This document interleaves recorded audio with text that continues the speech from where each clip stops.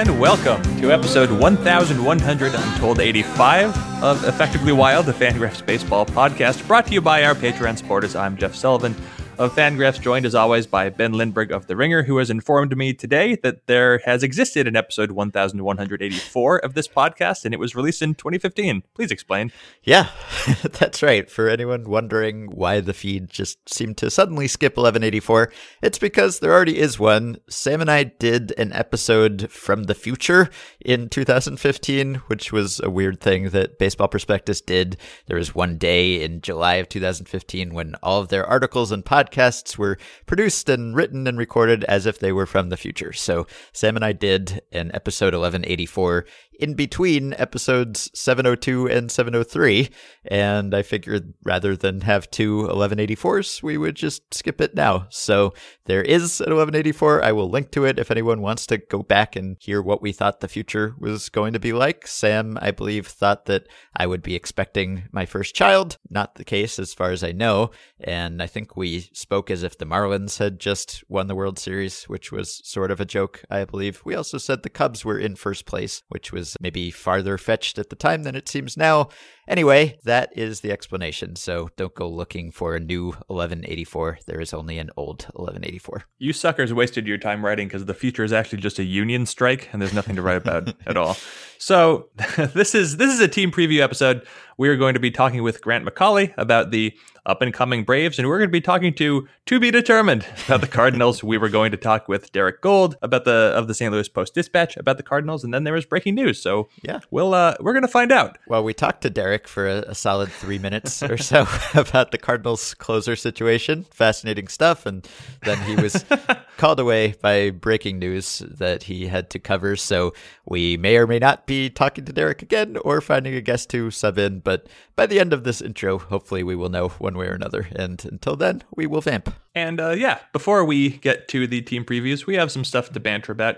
I've got something, you've got something. I don't know if there's a third thing, but Justin Verlander posted an interesting tweet on Thursday. So, you just talked to Rob Arthur about the ball and about what he's found and about what you found. So why don't you go ahead and introduce the Justin Verlander tweet? Yeah, how about that? So Rob and I talked on this week's bonus episode about his latest study that looked inside the baseball and found that its core seems to have changed around the time when home runs seem to have skyrocketed back in 2015 or so. And Justin Verlander has been pretty vocal about the baseball going back a couple of years now. And even last year when my Ringer article with Mitchell Lichtman came out, Verlander tweeted a link to it and was saying some things to reporters about how he thinks the ball is different. I tried to get Verlander on a podcast at that time and he declined, but he has still been pretty vocal about it. And so he was tweeting about it again yesterday when Rob's article came out. And so first he tweeted something just kind of philosophical about the baseball difference. So he said, all I'm saying is I don't care if balls are juiced. Seriously, we're all using the same ball, so it's a fair field. My issue is I don't like being lied to. I knew something was different. Century-old records are being broken and numbers are skewed. So it does sort of sound like he cares, but obviously he's been a very good pitcher, even with whatever the baseball has been. So it's not really holding him back any. But the really fascinating thing was that he just jumps off the top rope with a tweet that brings some new data to this discussion. So he says, been sitting on this exit velo and launch angle and its correlation to the percentage chance of becoming a homer 2014 versus 2017. And he tweeted a nice graph that appears to have been produced in the program R, and it shows this graph from 2014 next to a graph from 2017 of the vertical angle of batted balls next to the exit speed on the x-axis, and they are slightly different. And then there's a third image that essentially just isolates the difference between the 2014 and 2017 images and shows that in 2017, with the same exit speed and launch angle as in 2014, the chances of a ball becoming a home run are higher. This essentially backs up, validates research that's been done before and some of the work that Rob published at 538 last year, showing that the ball is just carrying better, even if it's hit in exactly the same way. It just goes farther.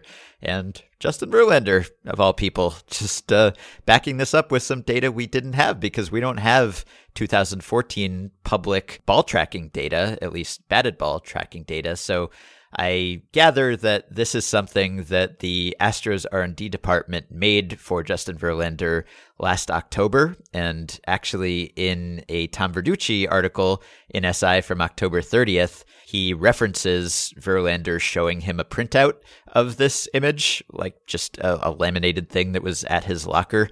But Verlander, I guess, just was unable to resist the temptation to finally put this thing out in the world. And no, I don't think he was programming this in R himself. He had some help. But interesting that the Astros gave him this. And obviously, this is based, I believe, on TrackMan data from 2014, which we don't have in the public sphere. So this is pretty interesting stuff. That's what I was going to ask, because there is no public StatCast for 2014, but I guess that there was private StatCast because, the alternative is that this was based on hit effects, which ballparks did have. And my understanding is that hit effects recorded exit velocities a little differently than TrackMan. Yes. So that could be a factor. But I would assume if the Astros put this together, they probably corrected for any sort of variables. Yeah, well, hit effects, I think, overlapped with TrackMan, at least in some parks for a few years. So you could figure out what the difference was and then make that adjustment. But I believe the Astros just had TrackMan set up in Minute Maid already in 2014, and TrackMan is the basis of the StatCast batted ball tracking. So it's, I think, the same data source in both of these years, and it's just a year that we didn't have. So interesting in a number of reasons. One, because we just didn't have this data, so this shows and seems to confirm that something is probably different about the ball. And also interesting that we know that Justin Verlander is making stat requests to the Houston Astros Nerd Cave, their R&D department, and that they were able to determine this and give this to him. And I don't know if they're happy that he tweeted it out for everyone to see, but I'm happy. So wasn't expecting this to come from a major league pitcher, but pretty cool that it's out there. I guess it is worth pointing out that to compare 2014 and 2017, it's somewhat arbitrary. 2014, of course, is the last, you could say, clean year before any ball alterations, but 2014 also offense was greatly suppressed to that season. It was at its lowest level in, I don't know, decades, whatever it was. And if you just look at home runs per fly ball, then in 2012, the league average was 11.3%, followed by 10.5%, followed by 9.5%, then 11.4, 12.8, then 13.7. So, you have written about this and researched this far more than I have. So what we've seen based on Rob Arthur's study and based on your studies is that we've got a less dense core, right, by some, like a half gram, I think was the weight difference that Rob found.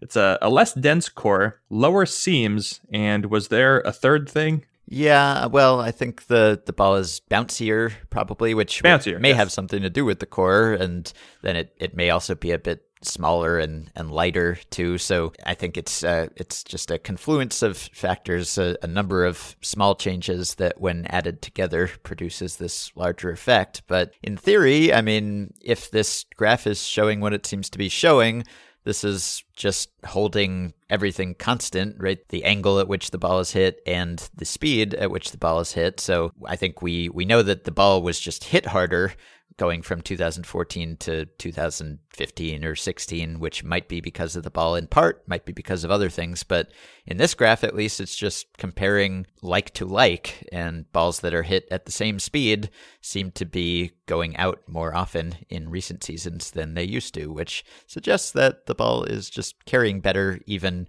holding all the other factors constant. So walk me through this again. Talk to me like I'm stupid, but like I know some baseball fundamentals. We have, I think, pretty convincing evidence there was a change in the ball in 2015. Right in the middle. We've known about this for years. But so then how do you explain the rising home run rates since then? So Rob's estimate that he said on the podcast yesterday and wrote in his 538 article, he calculates that home runs are up about 46% over the past few years. And he thinks that the changes to the ball would have produced an increase of 25% in the home run rate. So he thinks that more than half of the increase in home runs that we've seen is related to the ball, which then still leaves a sizable chunk that is not related to the ball. And I think the best theory there is probably that it's swing changes, that it's a difference in strategy. It's hitters who are seeing that the ball is carrying better and thus are tailoring their swings and their approaches at the plate to try to take advantage of a ball that's flying better by putting it in the air more often. So I think it's a combination of the changes in approach by the hitters and the ball. And I don't know if the hitters would have made those changes in approach if the ball hadn't changed. Maybe it made some sense anyway, because we did see guys like Josh Donaldson and Justin Turner making these sort of swing changes before the real home run rate took off. So maybe there was just an advantage to hitting the ball in the air more often anyway. But the fact that the ball seems to be carrying better, I think, has made the rewards of pursuing that strategy much greater. So I think it's those two combined. But Rob estimates that it's probably mostly the ball. So if you look at the Ed Verlander's tweet and the image, we could just call it the Astros image, but in any case, you can see that the largest increase in fly ball probability, it's somewhere around like 25 or 30 degrees of launch angle with an exit velocity that is a little over 100 miles per hour. That's where you see the darkest red. This is a really hard thing to try to explain on the podcast. Just look at it. It's everywhere. Go on Twitter. It's probably been linked, not on Twitter. But so I just ran a little query on Baseball Savant looking at all batted balls hit between 20 and 35 degrees above the horizontal. And I just searched everybody by their average exit velocity within that range. So pretty unsurprisingly, the top 5 are Joey Gallo, Aaron Judge, Giancarlo Stanton, Chris Davis, the A's Chris Davis, and Paul Goldschmidt. Those are all very hard hitters. And those are guys who could hit home runs under any circumstances. That much we know. Now, if you start going down, the guy in 100th place is Kurt Suzuki, 101st place, Francisco Lindor. Now, if you keep going, the guy in 200th place is Andrew Benintendi, followed by Ozzie Albies. And if you keep going, guy in 300th place, Didi Gregorius, followed by Caleb Joseph. Yeah. Didi Gregorius just hit a whole bunch of home runs. I don't know if anyone noticed. But what this has effectively done, and this is pretty intuitive, I guess, but this just lowers what is needed in order to hit a home run. And this is, I think, why we're seeing seemingly so many players who are aiming up, trying to alter the swings, just trying to hit for power. It's because more players are capable of hitting for power now than ever before. This is something we've written about for a few years, but Didi Gregorius can try to hit home runs. When Gregorius first came up, he was a no-power glove guy. We all remember that. That's why he was such a funny replacement for Derek Jeter when the Yankees traded for him. You think, well, at least they're going to have a reliable defensive shortstop. Well, they have one, but he also hits for power.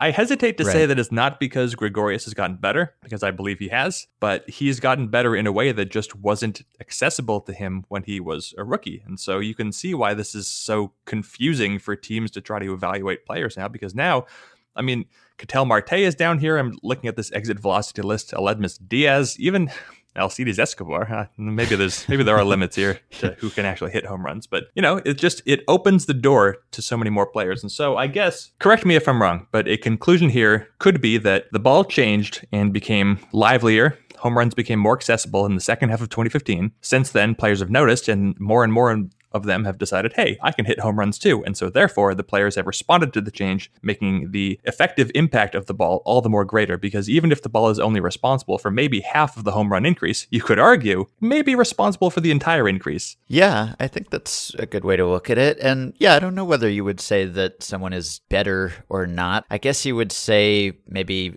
someone who just kind of takes advantage of the ball being different and profits from it is not necessarily more skilled, but is more valuable because he's in this context where his skills play up. And I mean, that's sort of the same thing you might say about a hitter who moves from one park to another, and maybe his swing is better suited for the second park. And so he's sort of the same player, but he's more valuable in a different environment. And I think that's why we've seen record-breaking home run totals by team and by league, but not by individual player. No one is, breaking 60 homers, although obviously Stanton came close, but no one's setting really new individual home run records unless you start talking about like rookie home run records or that sort of thing. But no one's challenging Sosa, McGwire, Bonds here.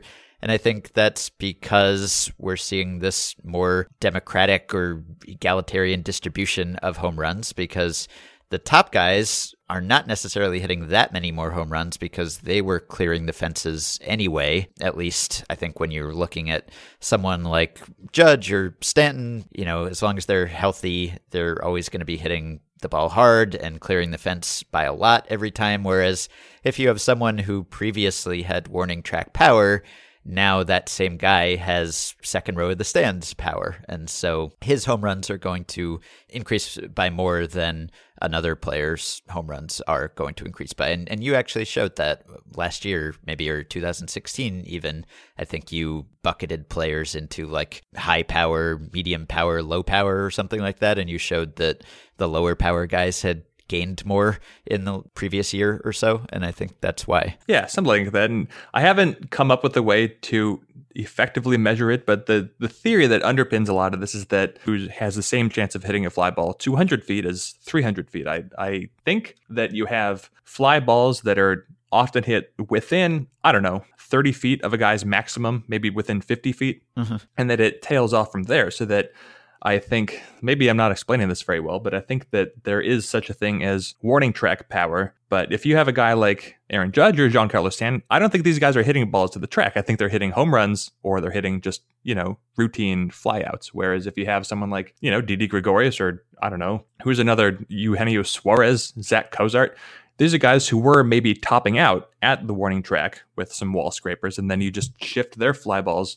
who knows, 10 feet, 20 feet more away from home plate, and then those start going over. But I guess I haven't seen it proved that fly balls are not evenly distributed, but, it makes some intuitive sense. All right. What did you want to talk about? So there was an article that went up on The Athletic on Thursday, and it's an article that would have been somewhat easy for Pedro Moore to write because it's not so much an article as it is an interview. He did an interview with Angels outfielder Justin Upton. I don't know how many of you have read this. I only got around to reading it on Friday, but it's a candid interview. Upton is in here talking about his own free agency experience, and he's talking about launch angles and how he's never changed his launch angle, and he doesn't begrudge the players, of course, who were trying to hit. There's a fun little anecdote in here about how in 2015, Cliff Pennington was trying to increase his launch angle to try to hit for some more power, and he was working it on the side because he was not expecting to play. But the mistake he made was not expecting to play while on a roster with Troy Tulowitzki, because Tulowitzki got hurt and Pennington was thrust into action before he was ready to use his new swing, and he was terrible. So that's a fun little story. But I think what stuck out the most in here was Upton talking about his own experience with free agency. He said that in 2015, when he was a free agent, in 1 week, like 8 teams all called offering a 1-year deal, which was strange. Upton wound up signing a 6-year deal, I think it was, with the Tigers. But he also talked about free agents no longer being courted. And of course, Upton has his own experience. He's only talked to so many players, but here's a section here. So he's responding to a question from Mora, and he said, "When I was a free agent, I was told by multiple teams, 'Oh, you don't play good defense.' I was told how bad of a defender I was and how they weren't going to pay me. Well, don't call." So Upton talks about, and this is all anecdotal, but the idea that even the good free agents aren't courted so much anymore. Teams aren't focusing and telling these players what they can do, but instead they're telling them, "Hey, here's why we think you're a liability, therefore you should sign for our price." Now, we know from other cases this isn't totally true, because there were articles written about how thoroughly the Cubs courted Yu Darvish. Obviously, there were articles everywhere written about every single team's process to try to court Shohei Ohtani.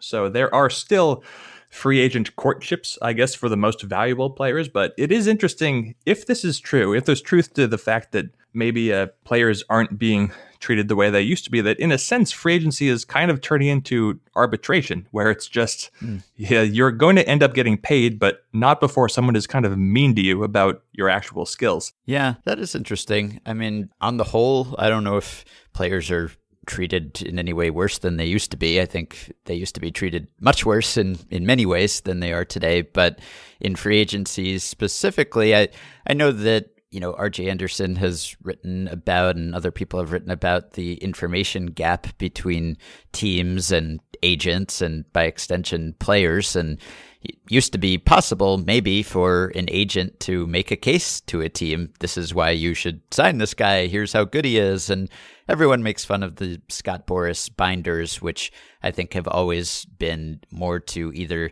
sell ownership, which may not be as statistically savvy, or just to impress the player, impress the client, and say, look how much work I'm doing for you.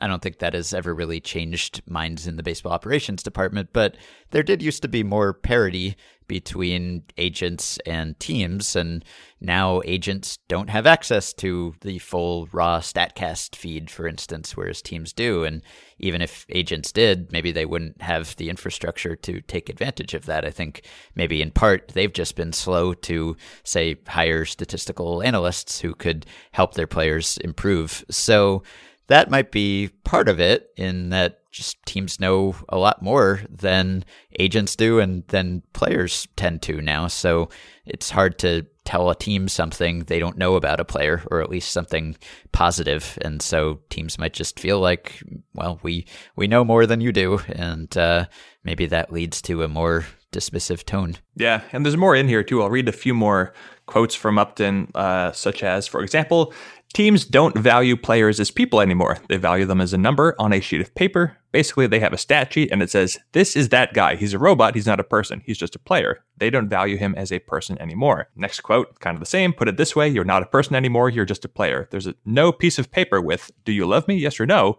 written on it being slid your way. It's like, I'm going to prom if you're going. Or finally, to answer the following question, a lot of teams are going to sabermetrics and you're becoming no longer a person, but player A or player B. Player is almost overstating it. That's how players should feel about this. When you carry yourself in the clubhouse, just know that the people upstairs see you as a statistic. You're a stat sheet, and you can possibly produce this. Now, it's kind of hard to argue. He's probably right, because this is how front offices work. Of course, they're not all cold and calculating. Every front office is composed of people, and people are aware that other people are people. But, it's not untrue. Certainly from the outside, when we're writing this sort of analysis, we have little choice but to think of these players as their numbers. That's all we can really research. And you can see it's not ideal, I guess, from the player perspective. You want to be more valued as a human being. But is there any major business in America that doesn't just value its employees as numbers? Right. I mean, I guess just the easier to quantify an employee's output or production it is, the more tempting it is to think of them in terms of that output. If you're in a field where everyone just sort of has to go by feel for whatever reason, then maybe it's more difficult to reduce someone's performance to a stat. But this is the sort of thing you used to hear a few years ago about the Astros, right? And Bud Norris, I guess someone we might shortly be talking about, used to complain about that. And you used to hear various anonymous sources talking about the Astros and how they treated every player as a number. And, well, they won the World Series. So if they were treating every player like a number, I guess it worked. But I don't know. I mean, I think it's somewhat overblown. I think teams still very much value the personality and the psychology. And I mean, I was just listening to an interview with Kevin Goldstein recently on The Infinite Inning, and he was talking at length about how much the Astros value those qualities. And I think teams generally still do. I mean, maybe they value them less than they used to just because they didn't used to have numbers that were as solid and as telling as the ones we have today. So maybe a greater proportion of your evaluation of a player is based on their stats than it used to be. But that's not to say that teams are not still valuing someone who's really good in the clubhouse, or taking into account how coachable someone is, or, if you want to teach him a new pitch or a new swing or something, obviously you have to treat each person like an individual who may or may not want to do that, more so than just assuming everyone can do it and that it works the same way for everyone. So I can see why the free agency process would make a player feel that way, but I don't know that that's really the reality. I think it's probably more true than it used to be. This is sort of old sabermetric theory, so whatever. This is nothing new. But if you think about it, especially from, say, Kevin Goldstein's perspective, if you are a scout and you're responsible for bringing people into the lower levels of the organization, I completely understand putting a great amount of emphasis on somebody's personality, whether this player is motivated, whether maybe this player doesn't really have that much of a work ethic. But when you get into the major league level, and certainly when you get to players who have made it all the way to free agency, sort of established multi-year players in the bigs, you kind of have to assume that to a great extent, baseball has been selective for the positive traits. Every player who's already made it has made it because that player has been driven enough to make it to the upper levels playing against the odds. And so you can sort of safely assume that no one, with rare exception at the major league level, is going to be completely toxic, or no one is going to stop caring. And if there are cases of players who say, I don't know, what's a popular critique? Someone stops caring after they sign their first giant contract. Well, you can't really know that, because when a player's in the minors, he doesn't have that giant contract. So I don't even know if there's a good case of that happening to begin with. But even if there is, I don't know how you're supposed to scout for that. So maybe it doesn't really matter. Yeah, I mean, I think teams, if they're going to trade for a guy, I think they'll still, if anyone on their team has played with that guy before, they might ask for an opinion on what he's like, or, scouts will try to find out what he's like, or they'll reach out to other front offices. Like, you don't want to acquire someone who's toxic in some way. But yeah, I think when you're talking about established long-term big leaguers, there aren't that many guys like that, because they just wouldn't be there if they were like that. So I think there's still some guys you look at every year and maybe they're around replacement level, but they keep getting jobs. And maybe it's because there's some belief that they improve the clubhouse atmosphere, or they help mentor people or make other players better. But, that's the minority. Certainly, you're going to be looking at the stats and the skills first. All right. Well, we have stalled long enough to get to our Cardinals preview. Our guest will not be Derek Gould, who is still indisposed. Instead, we will have the pleasure of talking to Craig Edwards, who until very recently was the managing editor of Viva Alberto's The Cardinals SB Nation blog, and now is not, because Fangraphs hired him full-time. Craig is now not writing as much about the Cardinals, but he is doing more work for Fangraphs, including previewing the Cardinals with us. So we'll be back in just a moment to talk to Craig. I guess I'll have to change my plan. I should have realized there'd be another man.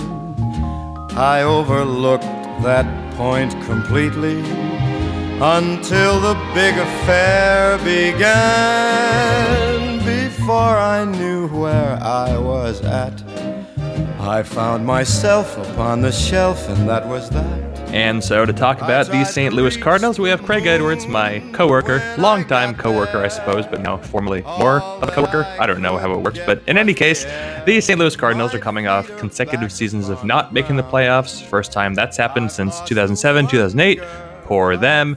And of course, there is a conversation right now, and it's been taking place for a while, of have the Cardinals done enough? The Cardinals have been linked to players like Josh Donaldson and Manny Machado. Now the Cardinals did trade for Marcell Ozuna, who is very good. But Craig Edwards, would you say that the Cardinals have, quote, done enough, end quote? I would have to say no, they haven't done enough. They're in a difficult position where they've done roughly exactly what they've always done. But unfortunately for them, they are in the same division as the Cubs, who have done a lot more over the last few seasons. And, the Cardinals are, in their 85 to, maybe 90 win area. But when the Cubs are at 90 to 95, if you want to close that gap, you have to do a little bit more than what you've done in the past. And the Cardinals, although adding Marcell Ozuna, haven't really done that, especially given the fact that the Cubs made somewhat equivalent acquisition in Yu Darvish, especially when you consider where the Cubs rotation would have been without Yu Darvish. I think that the Cardinals still need one more sort of maybe star type player, whether it's Josh Donaldson, Manny Machado, Chris Archer. I think they need one of those type of guys to sort of put them back in the conversation where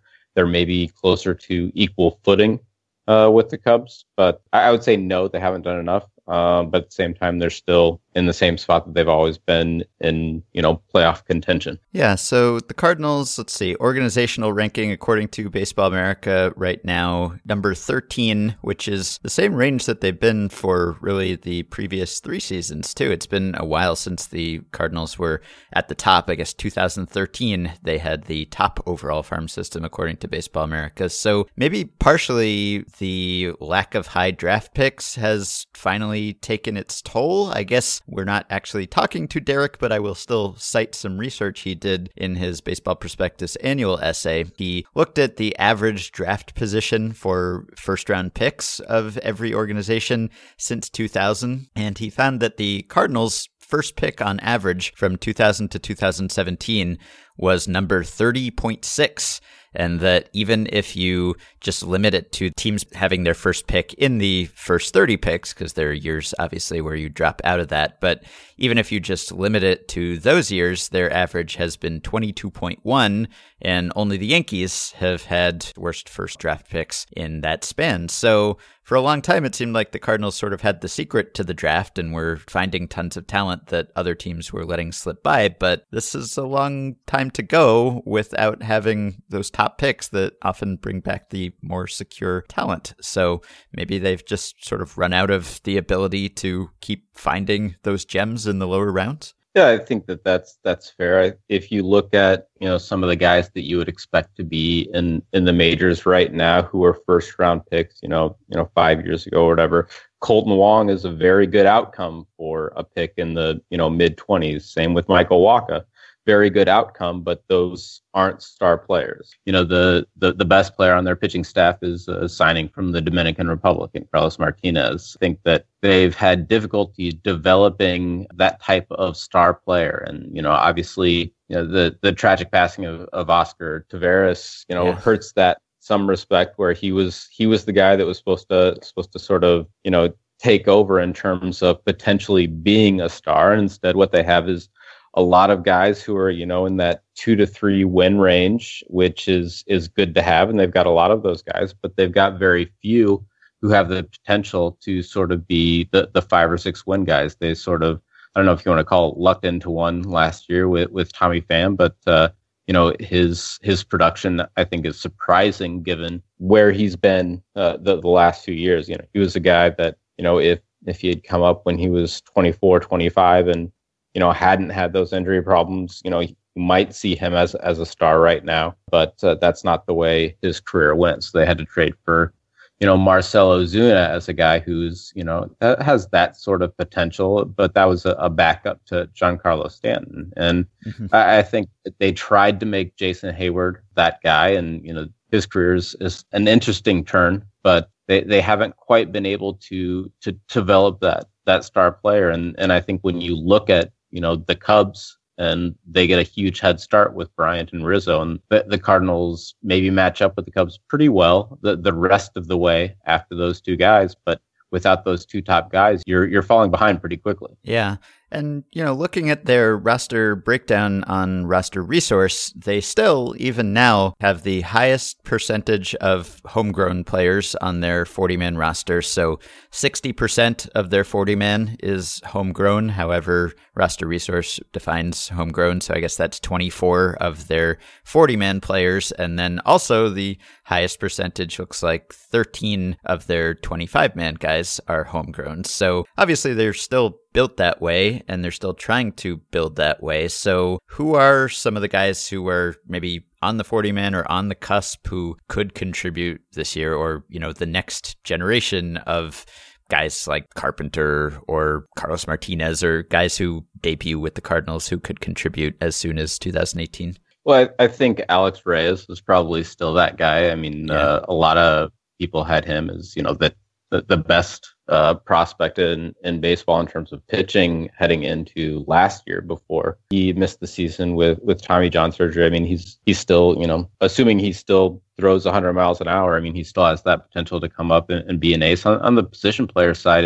it's a little bit more difficult. You talk about, not having the top pick in the draft, and they took a risk on a guy, Delvin Perez, not too long ago, who fell just because he had a positive PED test before the draft, and he was viewed as a top 5 talent. And, he's still only like 18, 19 years old. And, his stock has dropped a lot in the past year. So, I mean, he's still a ways away. You look at guys like Tyler O'Neill, who has a lot of power, but hasn't quite put together a really good full season in the minor leagues. But the ceilings on a lot of these guys are somewhat limited to still that, 2 to 3 win type player. They're pretty thin in the middle infield throughout the minors. So I think you're still looking at pitching as the place where you're sort of expecting the Cardinals to sort of develop where maybe other teams aren't doing quite as good of a job. And so you have Alex Riss, you have Luke Weaver, who's going to, presumably have a spot this year. Jack Flaherty is a guy who could, have a spot at some point this season in the rotation. And beyond him, you've got guys like Jordan Hicks, who, he throws 100 miles an hour and he's got a lot of development left. But he's a guy who could come up at some point as well. I think that the strength is still the pitching, and that's where it's been for a while now. So Sung Hwan Oh is gone. Trevor Rosenthal is gone. We had a brief false start with Derek Gould earlier on Friday. We were going to talk to him. I was asking him a question, and Bud Norris got injured. Bud Norris is currently sort of in the closer conversation with the Cardinals, but the Cardinals insist Luke Gregerson is going to be their guy going into the season.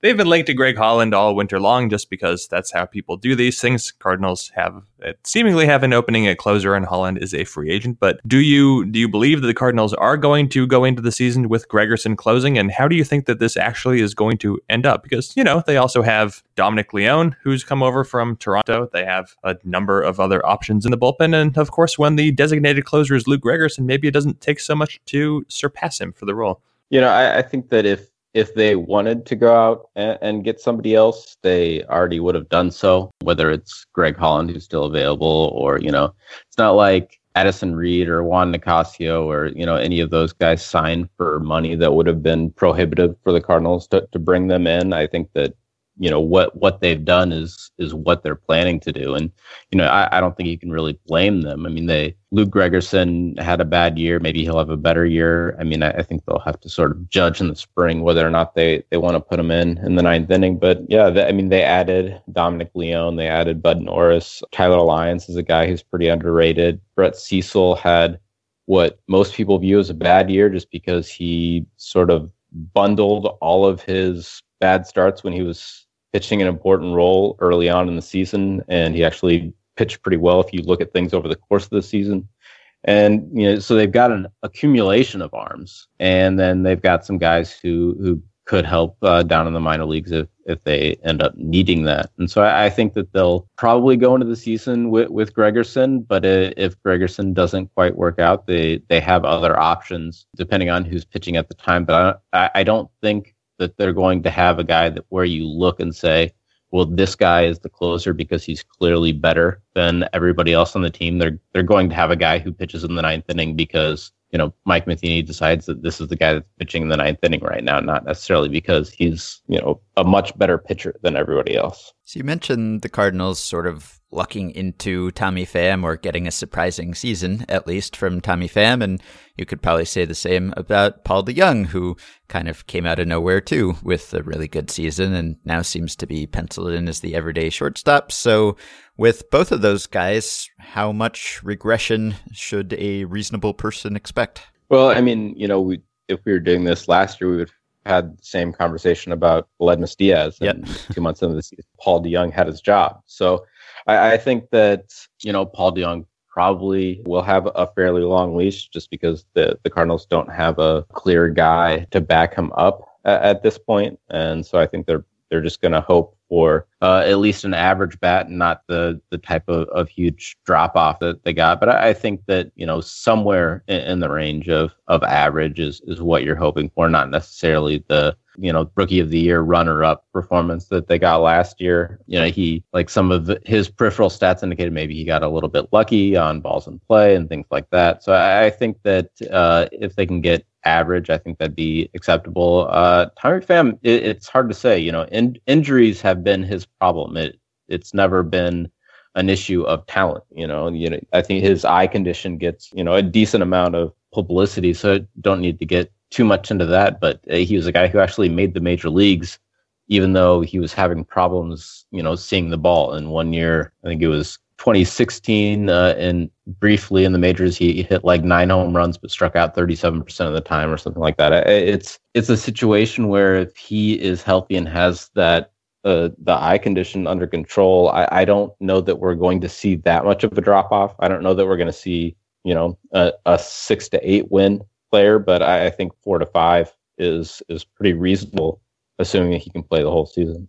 So Tommy Pham last year had his whole breakout, and he was playing his age 29 season. And behind him on the depth chart, there's another guy who just suddenly emerged in his age 28 season. Seems like a very Cardinals thing to do, but out of nowhere came Jose Martinez. Jose Martinez now is not assured of an everyday job. He's going to be, I guess, sort of a fourth outfielder, backup first baseman kind of situation. But last year, in 307 plate appearances, which he only had 18 major league plate appearances before that. But Jose Martinez last year batted .309. He slugged .518. He had a 135 WRC plus.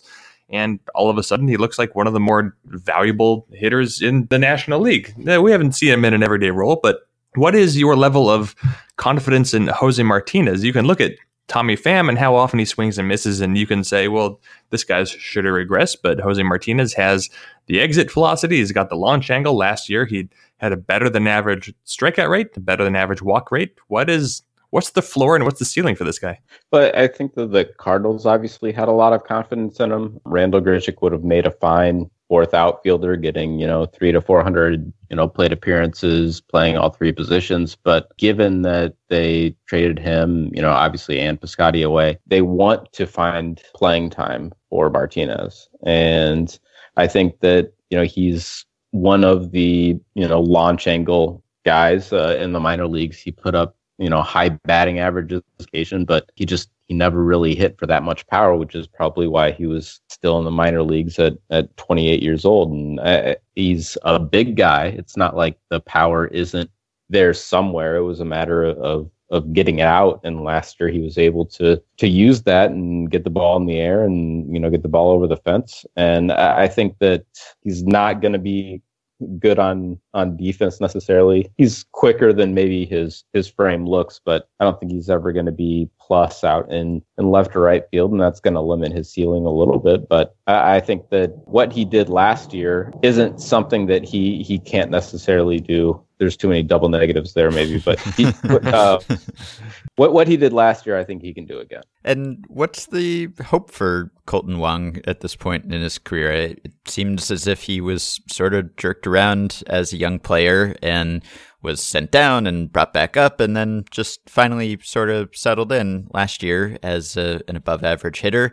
Is he just going to be left alone and settle into a productive prime now? Do you think the struggles and all the up and down stuff is over? Yeah, I think that, he was a victim of, Mike Matheny's "what did you do last night" in terms of getting you into the lineup tomorrow mentality. But I think that, over time, the sort of persistence of Wong and the front office got himself a spot. And the fact that, he was hitting eighth most of the season really helped his on-base percentage. I don't know that you can expect, 375 or 380 like he did last year. But I think that he's a guy who's still trying to work out whether or not, he's a guy who's going to hit 15 home runs or if he's going to hit 8 home runs. And he worked it out pretty well last year, but I think the fact that he's a guy that does have a little bit of power makes it so that his ceiling is maybe a little bit higher than what he's shown. But I think he's sort of settling in as your,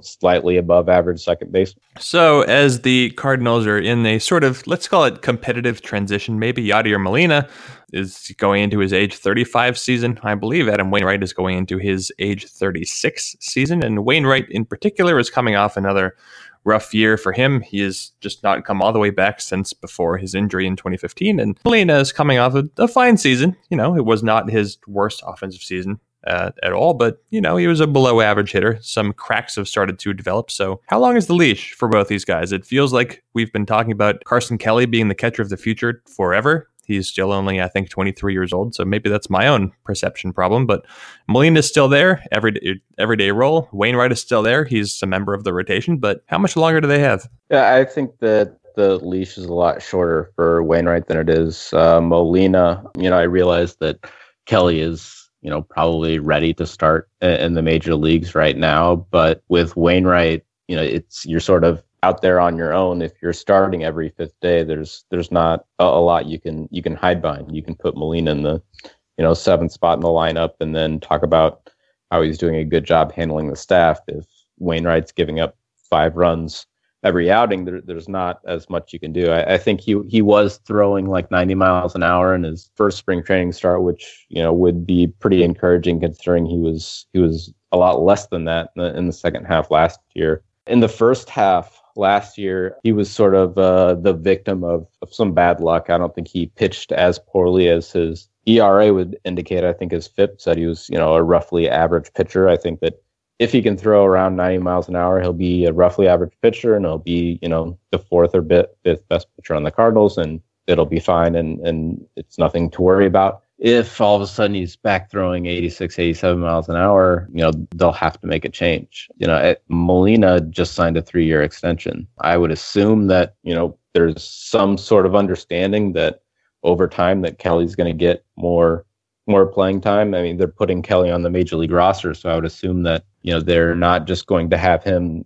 sit up there and only play once every 2 weeks. I mean, you would think that if you had a 23-year-old catcher who was ready to start, you would want him starting a decent amount of the time. But, you know, it's one of those things where there's almost Kelly fatigue. It's like, you know, the backup quarterback situation. People are already looking to Andrew Kenzer and saying, well, now Kelly's expendable because we already have this other backup to the backup at catcher. But I think that they want Kelly to succeed Molina, and he'll get that opportunity. And they also want him to be ready if Molina gets injured, because he's older and catchers get hurt sometimes. And so I think that that's sort of going to be Kelly's role for at least the next year. And I think they'll want to transition him to the full-time role within the next couple of seasons. You mentioned the Mike Matheny managing style and the lack of patience sometimes with younger players, or the lack of willingness to take the long-term view, but he's still there. And a lot of the wave of Matheny-esque managerial hirings, guys who maybe were recently retired, didn't have a lot of prior managerial experience, a lot of those guys have already washed out. And Matheny is still there, still standing strong. And I think a lot of people look at him from afar and wonder how he's managed to hold on to his job, because they never hear anything but negative comments about him from Cardinals fans, certainly about his in-game managing skills and even about his people skills too, which on paper at least should be his strength. So is there something we can pinpoint that Matheny does really well, or is it purely a sense of loyalty and the relationships maybe he has with ownership or people in the front office? Yeah, I think there's a lot to the fact that the owners probably like Mike Matheny, and there's something to be said about it's probably harder to get rid of a guy who, you know, was put on a very successful team for several years, and the team had a lot of success, and, you know, a lot of people are going to correlate that to the manager, and the fact that they've had 2 seasons in a row that haven't been good probably, you know, put more of a target on Matheny and maybe expose a lot of the things that people were angry about when the Cardinals were winning, but they sort of got brushed over. You know, last season, in the middle of the year, they fired third base coach and reshuffled the coaching situation around, and that was sort of viewed as a shot across the bow for Matheny to say, you know, hey, like you're not invincible here. And then, you know, this offseason, they brought back Jose Oquendo, who is not really a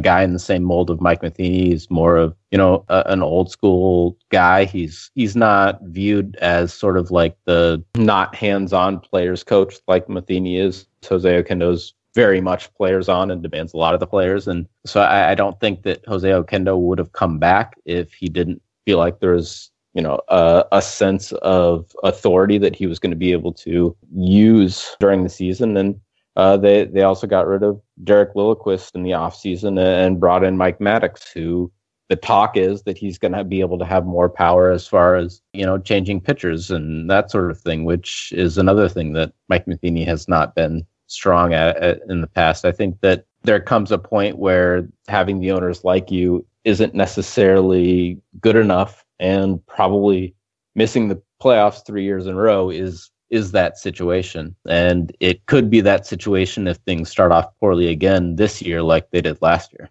I didn't think I had a Cardinals favorite fun fact, but I found one while you were answering a question. And going back to the year 2000, I'm just going to be annoying. I'm going to read off the Cardinals' payroll rankings in all of baseball in order from 2000 on. This is going to be a lot of numbers. 9th, 11th, 10th, 7th, 8th, 7th, 10th, 11th, 11th, 11th, 12th, 11th, 9th, 11th, 11th, 12th, 8th, and 10th.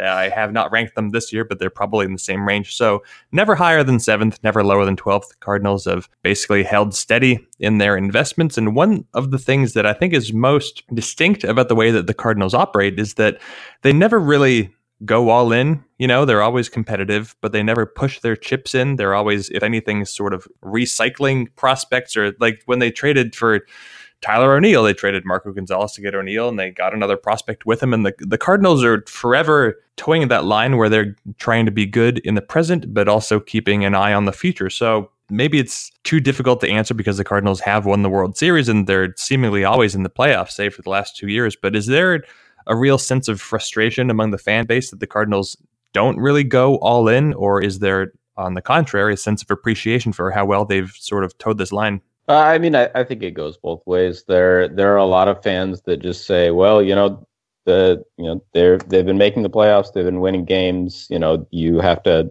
place a certain amount of trust in the organization. And there's a large segment of the fans saying, look, they've been drawing nearly 3.5 million people every single year. They've got a new TV deal that's going into effect this season, and yet every time there's a free agent, they show that they're interested, and then they come in second or whatever, or they're not interested, or that they pass up a guy. And I think that it's one of those situations where if you look at each individual sort of free agent situation or trade or whatever, you're going to say, yes, the Cardinals made a reasonable move not to do that. But if you look at it over the course of several years and it happens every single time, then at some point you're going to say, well, why can't they just, push things over, in order to make it happen?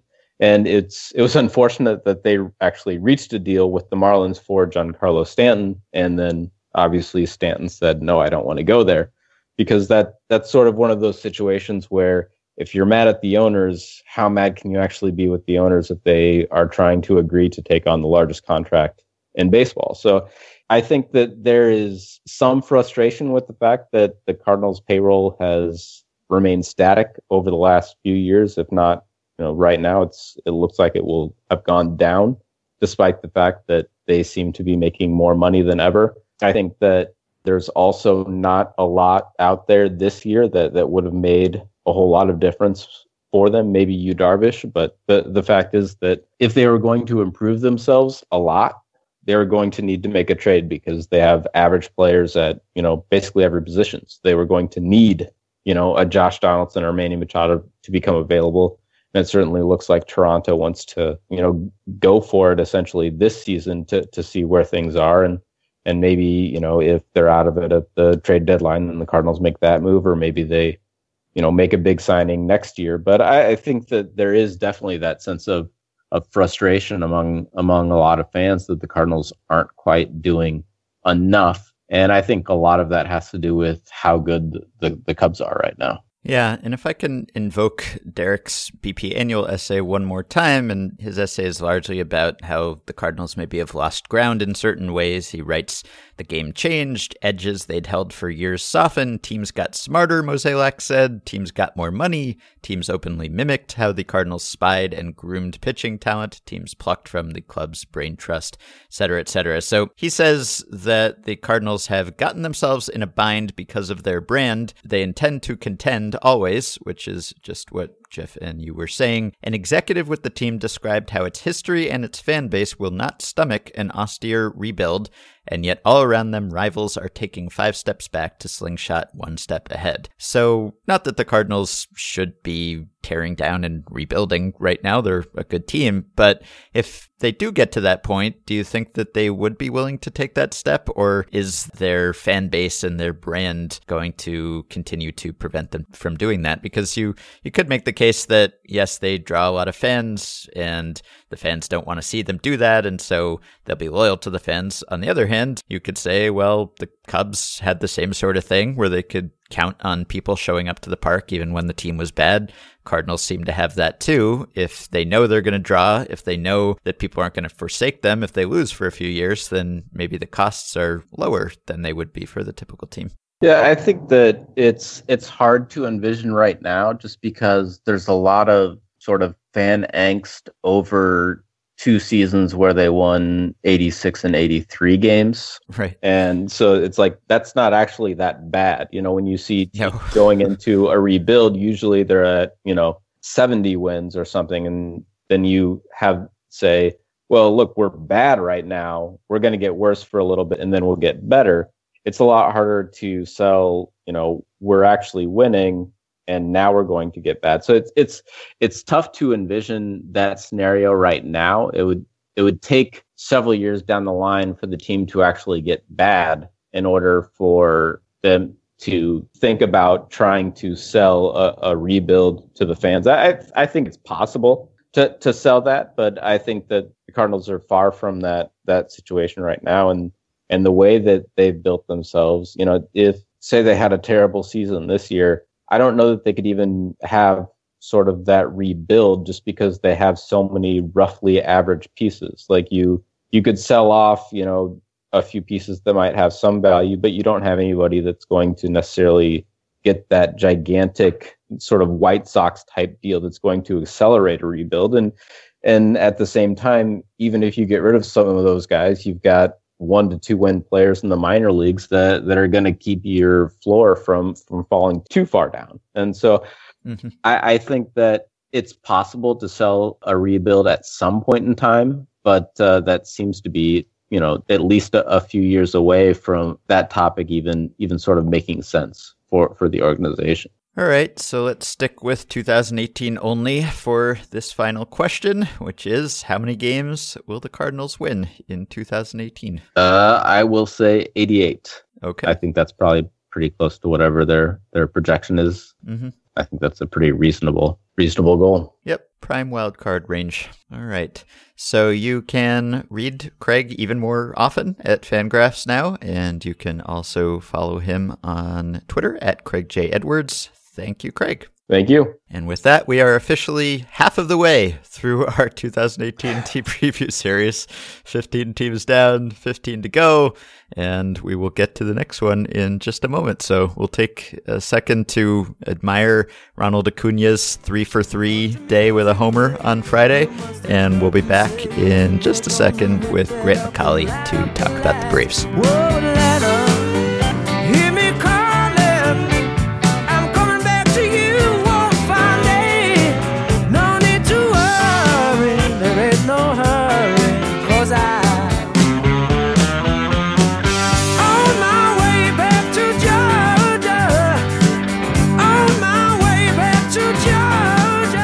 Now I guess it's time for us to talk about the Atlanta Braves, a team that's finished below 500 for 4 consecutive seasons, but it looks like, who knows, they could be almost on the verge of coming out of it. They're sort of in a race with the Phillies in that regard, and here we have Grant McAuley to talk about the Braves and how they are looking for 2018, and honestly, I've been going back and forth on what I want to talk about, what I want to ask you about. There are overarching general questions, but really, let's just talk about Ronald Acuna, because he's kind of the most exciting thing here. How soon, maybe let's put it this way, do you think that the Braves are one of those teams that would be willing to start a prospect on opening day, or is Acuna ticketed for the minors? And part B, assuming he's ticketed for the minors, which I don't know, how long do you give it before he's up in the majors and starting in a corner? Well, I'll jump into part A. I do think he's going to go to the minors, but I don't think he's going to be there for very long. I look at this very similar to the Chris Bryant situation a handful of years ago, where you just want to get under that threshold that you can assure yourself an extra year of team control.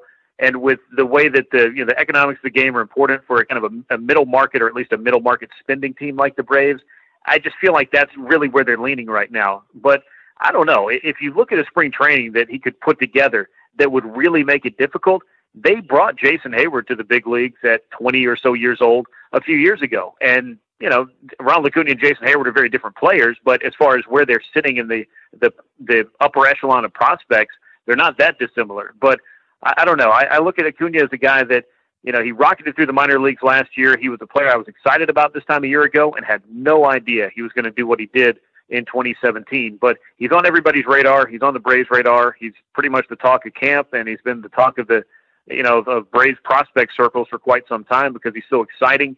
I really would imagine that if they're going to play the service time game, that he would probably be up sooner than later. And with the minor league team that he would be at in AAA Gwinnett, just being about, 35 or 40 minutes away from SunTrust Park, it's not like they'll have to really go through too much trouble for his travel to get him over to the new ballpark. And I would assume start in left field. That seems to be the way it's trending right now.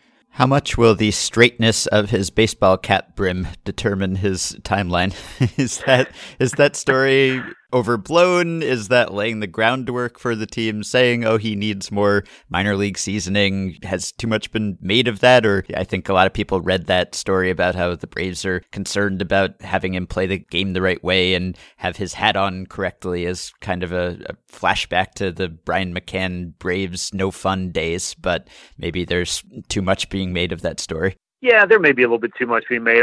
When I read the article that Mark Bowman posted that had that quote, and it was more about, Andrew Jones was a similar case coming up so young and, having to kind of, learn his way and assimilate to big league life, as all young players do, really. But I thought it was more of a throwaway line. And I didn't really, consider too much about it till I started seeing kind of the fan reaction to it on Twitter, like, oh, I'm glad the team's worried about, which way somebody's hat's facing and all the important things. And why don't we go sign a free agent? It kind of the oversimplification of a lot of, fan problems. They want to see their team get better. As you mentioned, I mean, they've been under 500 for 4 straight years, and it's not very exciting when you lose and lose 90 plus games year after year after year. So I don't think that Ronald Acuna is worried about his hat. Moreover, it's a dress code thing for young players when they come to big league camp for the first time. They want them to be focused on everything they can do on the field to succeed and kind of limit those distractions. Now, there may have been somebody in a high ivory tower with the Braves that saw an interview where he's sitting there without the jersey on, with the hat kind of cocked sideways and looking a little bit too nonchalant. But, the Braves are his employer. And just like we all have employers, if they decide we need to wear collared shirts every day, congratulations. We all get to wear collared shirts. And that's the end of pullovers and graphic tees, I guess. I don't know. But, yeah, I think a lot's been made out of it, but I don't think it's a big deal. And moreover, I don't think Ronald Acuna really cares about it. And as you get up to the big league level, he'll be able to really express his individuality. We just need to see what this guy does when he finally steps to the plate in the big leagues for the first time. Yeah, well, you mentioned Hayward, and obviously he came up. He was in his age 20 season when he debuted, and he was a star from day one. In fact, he was a better hitter that year than he ever has been since. So yeah, maybe that raises expectations for Acuna beyond any reasonable level, except for the fact that he got better with every level he climbed last year. And so you start to wonder whether he's just someone who somehow raises his game with each new level of competition. So is he someone who seems preternaturally polished and, it's fair to expect him to just hit the ground running, or should you forecast some sort of growing pains? I think there will be some growing pains because he swings and misses a lot more than, say, Jason Hayward did. But in today's game where, you don't just look at strikeouts and think, oh, my gosh, this guy strikes out too much. There's nothing else he can do that'll overshadow these strikeouts. Teams and evaluators and all of us as we consume the game, I think we just accepted the fact that the evolution has said, all right, well, yeah, he strikes out a lot, but what other things is he doing and how is he going about doing it? And when you look at Ronald Acuna, he has these weird ways of getting into, I'd say like a 10 or so game stretch where he's really strikeout prone. Then all of a sudden he'll make that adjustment. If he's very intuitive for a hitter who's 19 years old, and a lot of it might be instinct, but a lot of it I think is just natural ability that he continues to cultivate and tap into. And that's where I start to get into that kind of that Andrew Jones parallel with him, because at that age and with the kind of season he put up last year, this is really the most exciting prospect overall. And no disrespect to Jason Hayward, but really the most exciting prospect the Braves have had since Andrew Jones about 20 years ago. So it's going to be interesting to see how he manages to work his way through all of the things that come with the challenges of showing his game and displaying his abilities at the big league level, playing under control. I know a lot of guys say that the game moves a lot quicker at the big league level. It just takes that time to click and adjust. This guy's going to strike out. He's going to make errors on the base paths. He's a little bit raw when it comes to his overall base running ability, but the speed is obviously up top of the grade or top of the scale as far as scouts are concerned. The guy does everything, but I don't think he's going to be able to do it all at once and necessarily catapult himself into superstardom in his first couple of months in the big leagues. I think it may just be a little bit more of a slow burn, but he doesn't seem overwhelmed. And I don't know if the language barrier might help a little bit with that. He doesn't have to hear and read and be in the echo chamber of folks that are heralding him as the savior of a franchise, which is the last thing that Alex Anthopoulos or Brian Snitker or anybody else in that Braves front office wants. So I think he's equipped. I think that with it being a young team, I think that helps because he's got some guys like Ozzie Albies that he's played in the minor leagues with, that he has a very close friendship with. I think that will help him as it makes the climb into the major league level as well. As we've been talking about, Jason Hayward came up when he was in his age 20 season. Freddie Freeman, his age 20 season. Ronald Acuna looks like he'll be up in his age 20 season. And just last season, the player you just mentioned, Ozzie Albies, came up in his age 20 season. And much like, let's say, Dansby Swanson, he had a great debut. He batted 244 times. He was an above-average hitter, played with a lot of electricity. You mentioned just now that one of the hopes, at least that you have, is that Acuna will be sort of shielded from being regarded as the savior of the franchise. But sort of some of the good news is that he doesn't necessarily have to be because Albies is already there. So what did you see from Albies last season, and how do you expect him to be able to build on that and, hopefully avoid the sophomore nightmare that Swanson just experienced over a full season? Yeah, I think there's a lot to be learned from both of those guys you mentioned. Ozzie Albies obviously coming up, having that 2-month span where, it took him a little bit to kind of get his feet under him, and then the base hits started coming. And then, he starts to build that confidence. And Ozzie Albies is one of the most confident young players I have met and talked to in the 10 or 12 years I've been around the Braves anyway. And in most of the time that I've been covering or been around baseball, he has that ability. It's very just a frenetic style that he plays with to where people really gravitate toward him. And I think that that's going to be beneficial to a guy like Swanson, who kind of was on an island by himself with a lot of expectations and the kind of thing that they want to keep off of Ronald Acuna. I think it's kind of been a learning experience in that regard. And having young players like that, top prospects, number 1 overall picks, and guys that are kind of cutting their teeth at the same time, that's, I think, going to be beneficial overall. But when I look at Ozzie Albies, he's the guy that might even be benefiting a little bit from everybody looking at Ronald Acuna because he can just slide in every day, do his thing, do his work. He worked out very hard over the offseason. And I asked him, I said, I know that the team has a goal of winning. You have a goal of staying healthy. Are there any other goals that you have for 2018? And he said, without hesitation, 200 hits and 40 bags. That's what he wants to steal. That's what he wants to do this year. He wants to be an impact player. And Ozzie Albies, and kind of in my research of his trajectory toward the big leagues, he's been on the young side. He has yet to face a pitcher who is younger than him at any level that he's played at. And then last year, he was the first player, I believe, from the year 1997, as far as being born that year, to get a base hit in the big leagues. So, yeah, there's a kind of a youth movement thing going on in Atlanta.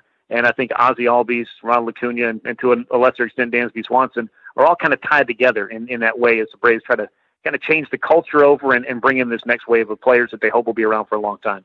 And even though the Braves have graduated a lot of guys, Baseball America still has them back at number 1 in the organizational talent rankings for 2018, which is where they were last year as well. So obviously having the top prospect in baseball helps, but what are the other strengths of their system, and has the depth of the system been thinned at all by some of the promotions we've seen? It has a little bit, but the Braves have had this foundation, as you look at their draft strategy the last few years, to take pitchers, and more pitchers. And that's what they have, this pipeline that they've set up, that when they bring out, that they have this saying or the statement that I've always taken with the way that they build their teams.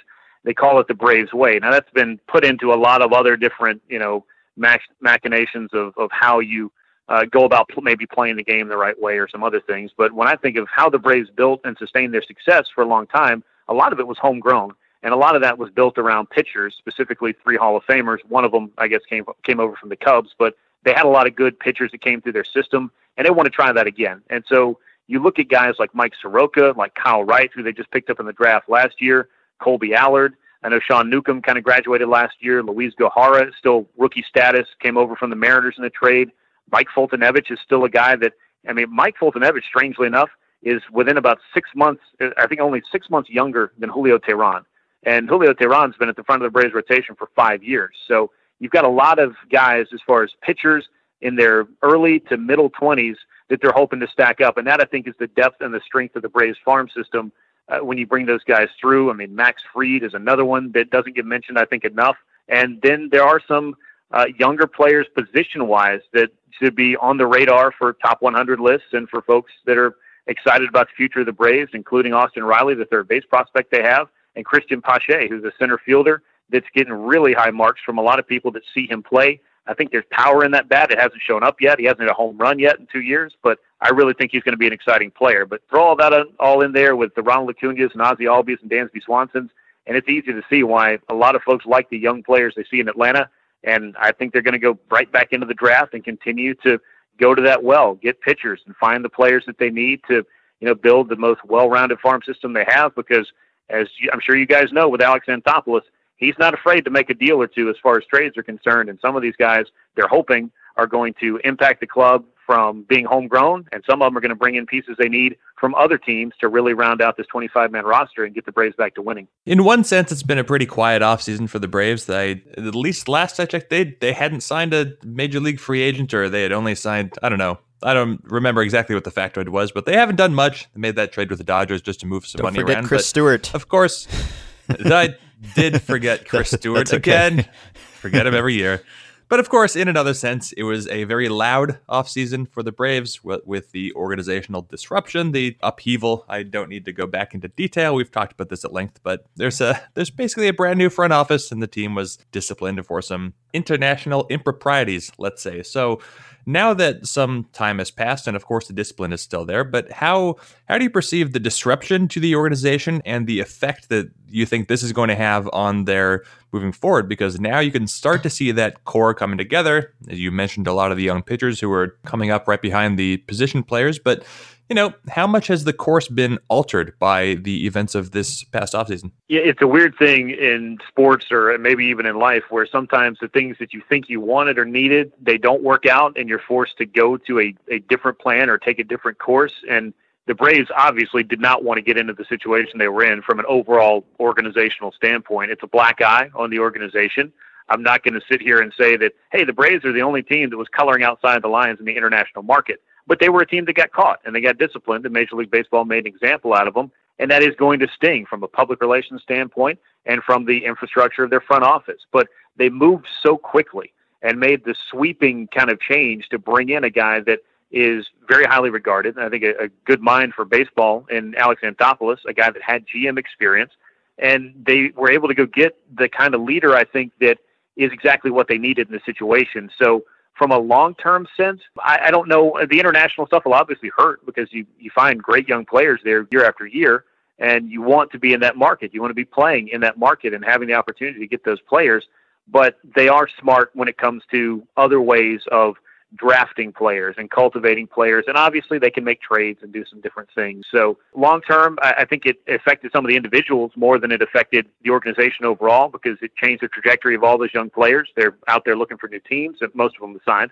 And then obviously John Coppolella was banned for life. And you don't hear that very often when it comes to baseball, people getting thrown out of the game, in perpetuity. So that's another thing that the Braves, I think, are just looking to put behind them and looking to focus on the here and now with what they do have as far as young talent and where Alex Anthopoulos can take them. And I think that they tapped the right kind of leader, and we'll see what he's able to do with a very rich farm system that he inherits and some pretty good younger major league players as well. It's hard to say for sure, but would you speculate that the way that organizational turnover happened when it did affected the course of the offseason? Do you think that contributed to the lack of moves, or not really? Would this have probably been what the Braves have done anyway? And is there still turnover going on? Because, we read about the president and the GM and some of the top front office people, but of course, when a new regime comes in, often there's really a top-down overhaul where you're hiring new scouts, you're hiring new minor league personnel. It's really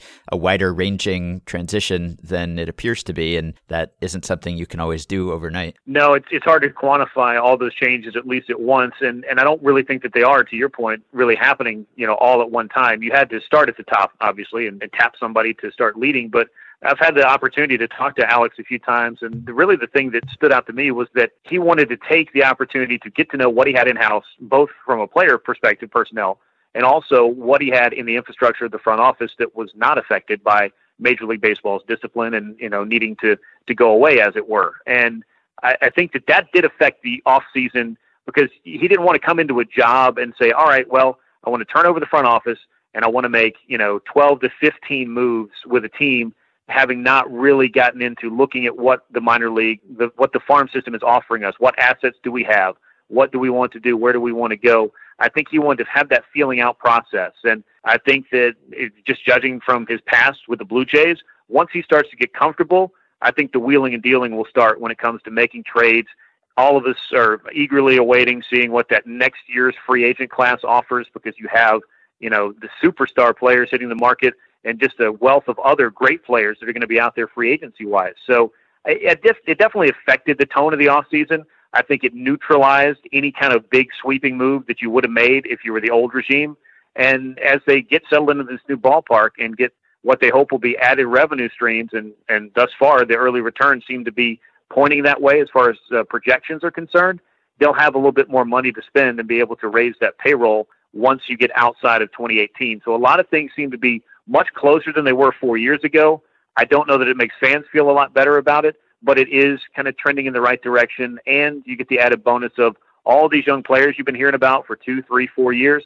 They're starting to graduate to the big league. So it seems like, pardon the pun, all roads are kind of leading to Atlanta for a lot of different things that are going on with trying to get this big league club back on track. You talk about the revenue streams coming from the new ballpark, and of course the Braves just opened SunTrust Park last April. They've played a full season of it, obviously. Maybe not obviously. I haven't been down to Georgia. I haven't checked out the ballpark myself, but I was curious what your impressions have been of the ballpark, not just the way that it's played. It seems like it's been fairly neutral, but there's been speculation it could be hitter friendly. I don't know. I'm going to leave that to you, but also just what is the feel of the place? You've got a lot of the more contemporary stadiums that are starting to feel a little bit smaller, a little more intimate. And how does SunTrust match up? I would say SunTrust definitely falls into that more intimate feel. That's what they wanted to go for, because when they had Turner Field, which was originally it's a retrofitted Olympic stadium from 1996, the seats just seemed to just expand back and just keep going. And you always felt, if you're up higher, further away and further away from the action.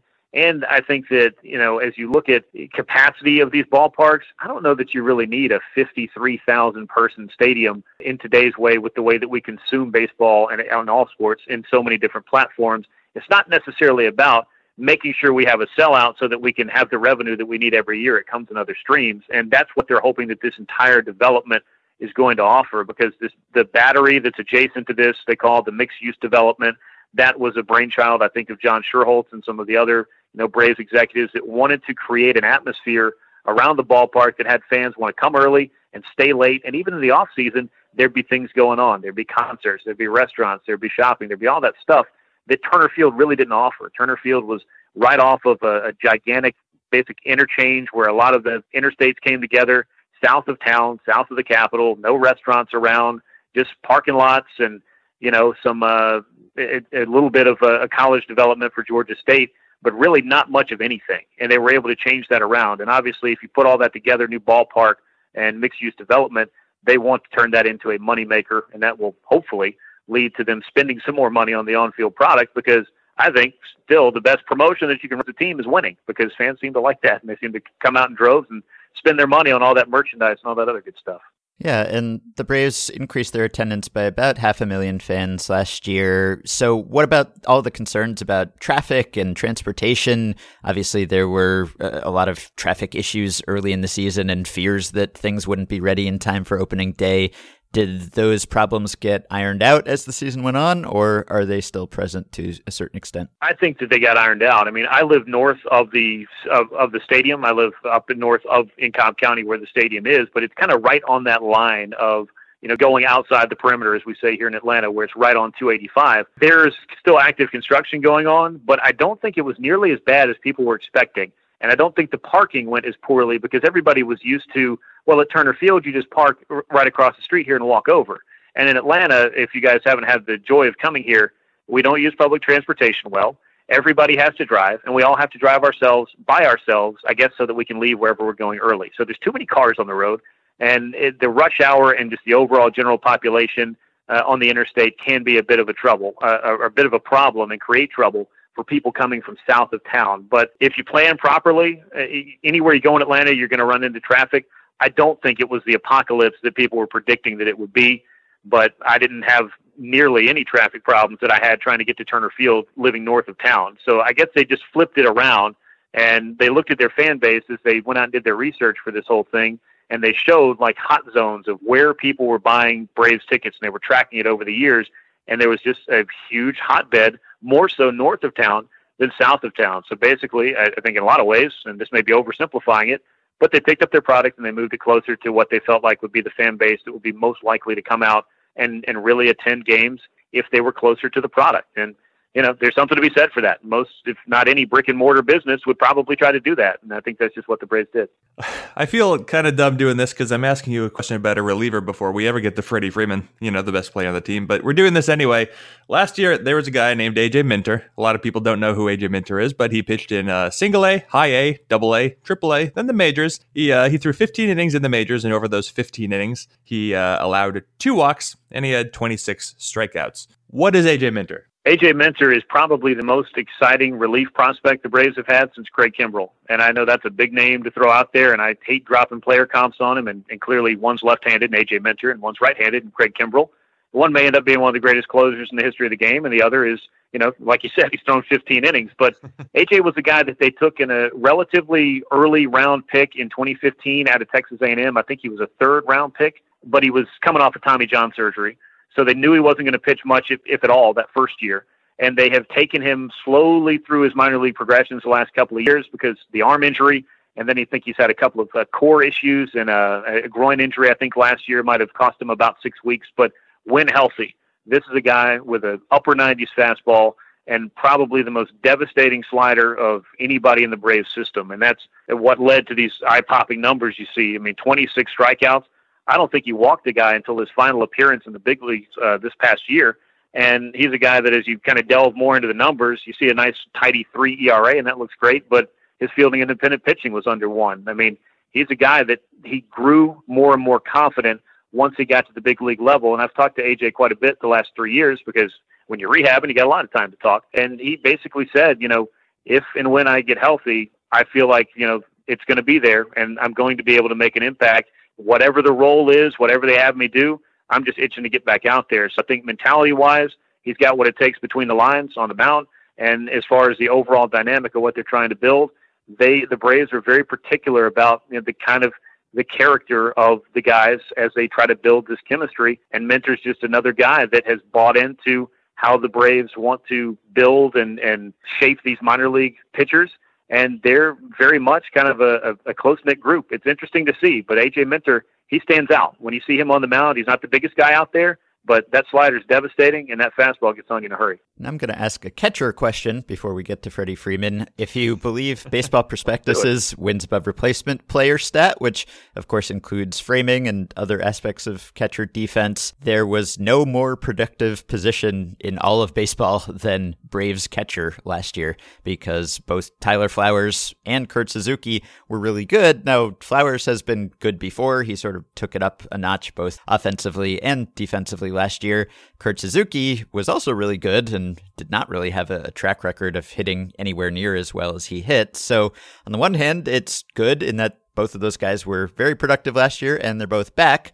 On the other hand, maybe you would forecast some regression coming from them. But how much do the Braves believe in the 2017 versions of Flowers and Suzuki? I think they're as cautiously optimistic as you can be in that they like the guys who they are and the players that they have shown that they can be as of last year. I mean, Tyler Flowers' numbers from Chicago to Atlanta are a night and day difference. I mean, it's across the slash line, I think he's up about 50 points in each column. And he obviously has the value that he brings with being able to, you know, frame pitches better than pretty much anybody from any metric I've found in Major League Baseball. Yep. And it doesn't seem to be particularly close the last couple of years. No. Kurt Suzuki was just a guy that I think they just wanted to have somebody else in tandem that had experience and had the kind of, you know, the overall attitude and aptitude to handle a young pitching staff. And Kurt did that very well last year. And whether it's the baseball or the smaller parks or whatever, you know, like you said, I mean, you look at wins above replacement on the Braves, there was no more valuable position on the team, including Freddie Freeman, which is kind of crazy to look at. And these are two guys that are going to be counted on again to come in and bring at least consistent offensive production along with what they do behind the plate. Because if I were kind of looking through the Braves starting nine right now, and you've got Ender Inciarte and Ozzie Albies at the top, probably in that order, Freddie Freeman batting third. In that fourth spot, you'd kind of like to have some right-handed power. And right now, the Braves don't have a lot of that, except for Tyler Flowers and Kurt Suzuki. So these guys may be not only platooning behind the plate, where they don't mind ceding a little bit of time to the other because it keeps both of them healthy, but also they may be looked upon as guys who need to drive in runs for the Braves and kind of power the middle of that order, which is a pretty big responsibility. So it'll be interesting to see if there is regression, and if so, how do the Braves deal with that? And obviously, what do Flowers and Suzuki have to offer on 1 year remaining on their deal? And, clearly they're going to want to continue playing beyond 2018, and it's kind of a big year for them. One of the most fun things of following baseball is being critical of its best players. And last year, Freddie Freeman, he did have a wrist injury that knocked him out for some time. But when you look at his overall numbers, he wound up with a career low strikeout rate. He had a career best offensive season, at least by WRC+. He tied for his best every year. He didn't hit a single pop-up, and he is somewhat amazingly still only 28 years old. Feels like he should be at least, 31 by now, but he's sure not. So in your estimation, Freeman clearly is one of the more underrated hitters around. He just hasn't gotten the attention that he probably deserves. But is there anything in particular that you think Freddie Freeman could or will stand to do better? Or is this the complete product, a guy who would be, an MVP candidate if he played on a better team? I'll be honest with you. I didn't forecast this, 3-4 years ago, even when he was coming up and putting up, a solid 290 season and slugging about 500 and hitting his 20 homers and getting his 40 doubles and 100 RBI. And he's a solid defender, but he found the next level in the second half of 2016 that I wasn't really sure was there. And he went on an absolute tear that only ended when he was hitting the wrist and suffered that injury and was out for 45 games. But I think this is the guy at this point. I mean, he has a great approach to hitting in terms of he has a plan. He's a guy that, like you said, the strikeouts went down a little bit last year, but the power and the production has seemingly gone up year after year for at least the last 3 or if not 4 years. But the only thing that really holds him back seems to be wrist injuries. As far as getting to that MVP, consideration, obviously the team he plays on would help out quite a bit in that regard. But this is a guy that just continues to get better. The Braves have him under contract through 2021, which is his age 31 season, for a very affordable rate of about $21 million per year, which is tremendous. If you look at maybe what the Padres just paid Eric Hosmer, I'd rather be paying Freddie Freeman $21 million a year. So, and he's 3 years younger. It's very interesting to see what Freddie Freeman has become, and if there is anything left, as far as new heights to reach. Because when we start to look at all the best first basemen in baseball, save Joey Votto, I don't know. Freddie Freeman has a pretty good case for being the best at that position, at least in my estimation, and maybe I'm a little biased from watching him play every day. And what sort of moves would you expect the Braves to make in season this year if, for instance, they managed to keep Brandon McCarthy and Scott Kazmir healthy for the first half of the season?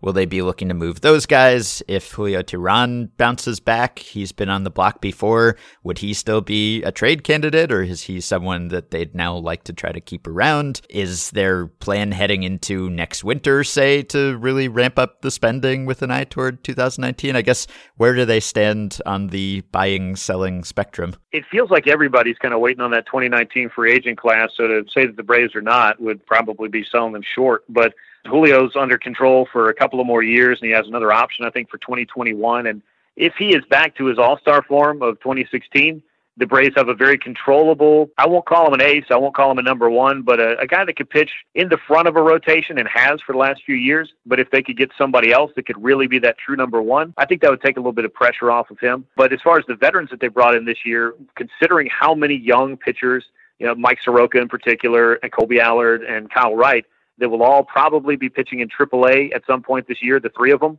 those are guys that could be knocking on the door in the second half. So if you have a Kazmir, or more specifically a Brandon McCarthy, those would be moves I would expect could be made there.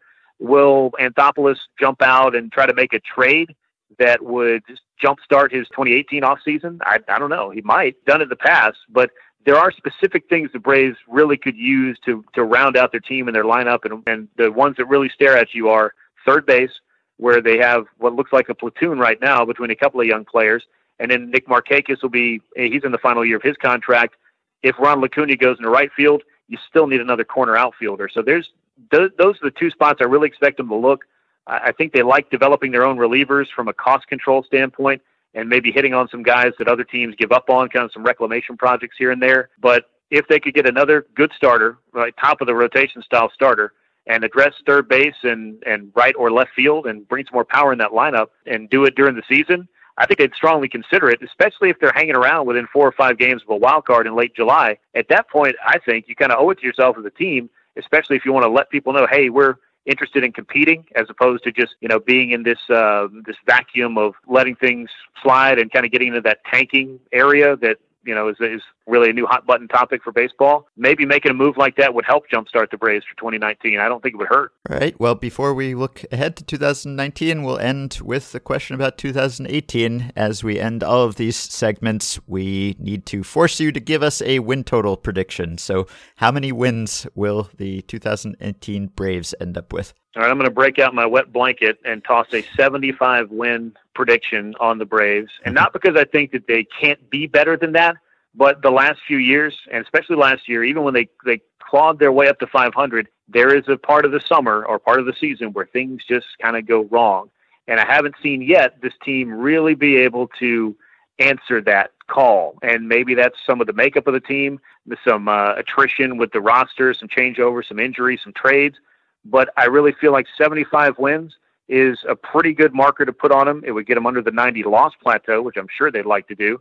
But if some things go right, this is a club that could flirt with 500, maybe a little bit better. And the difference in a 75-win team and an 81-win team, obviously, is 1 win per month. So I certainly think they're capable of that, but I feel pretty comfortable putting that 75 on them. Obviously, for them, I hope they do better.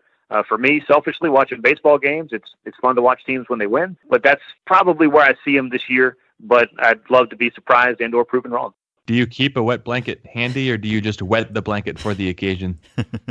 Well, you don't want it to sit too long and mold, so I think you just get a new blanket for each occasion. Yeah, okay, that's careful blanket handling technique. There you go. From Blankets R Us. All right. Well, you can listen to Grant and hopefully have him not bring down your mood with his wet blanketness on 92.9. You can also hear him hosting the Around the Big Leagues podcast, and you can find him on Twitter at his name, Grant McCauley. Grant, thank you very much. Thanks, guys. I really enjoyed it. And anytime you guys want to chat about the Braves, I'll be more than happy to do it. And with that, we are more than halfway through the 2018 Team Preview Series. You can help keep us going, support the podcast on Patreon by going to patreon.com/effectivelywild. 5 listeners who have recently pledged their support include Jesse Coomer, Mark Arduini, Albert Liu, Nick Gettle, and Jonathan Fabry. Thanks to all of you. On the show page, I am linking to an article from the Hardball Times this week published by Andrew Dominiani. It is about a discussion that Jeff and I had back in episode 1041, where we entered a listener email about whether it can possibly be faster to bounce a throw for an infielder than to complete the throw on the fly. Andrew presented on this topic at Sabre Seminar last year, so Jeff and I briefly talked about it then, but his findings and lots of physics and graphs are now at the Hardball Times, so I will link to that if you want to find out more about it. You can also join our Facebook group at facebook.com/groups/effectivelywild. Now with more than 7,400 members, the discussion never stops. I had someone from a team who posted a job listing in there tell me just yesterday there may be no better place to find interested and talented folks who want to work in baseball. You can rate and review and subscribe to Effectively Wild on iTunes. Keep your questions and comments for me and Jeff coming via email at podcast@fangraphs.com or via the Patreon messaging system if you're a supporter. Thanks to Dylan Higgins for editing assistance. Remember to head to banishtothepen.com, the site started by Effectively Wild listeners. They are doing written previews of each of the teams that we are previewing on the podcast, so you can go there right now and find links to their Cardinals and Braves previews. Also, please help us out with the Effectively Wild wiki, which is proceeding apace. People are filling in information about past episodes, helping us build a database of listener email questions. Click on the Effectively Wild wiki link in the show page. That will take you to the site where you'll find instructions for how you can contribute. We hope you have a wonderful weekend or rest of your weekend. Enjoy those glorious gifts of Shohei Ohtani's slider, and we'll be back early next week with the next installment in our team preview series featuring the Angels and the Phillies. Talk to you then. She said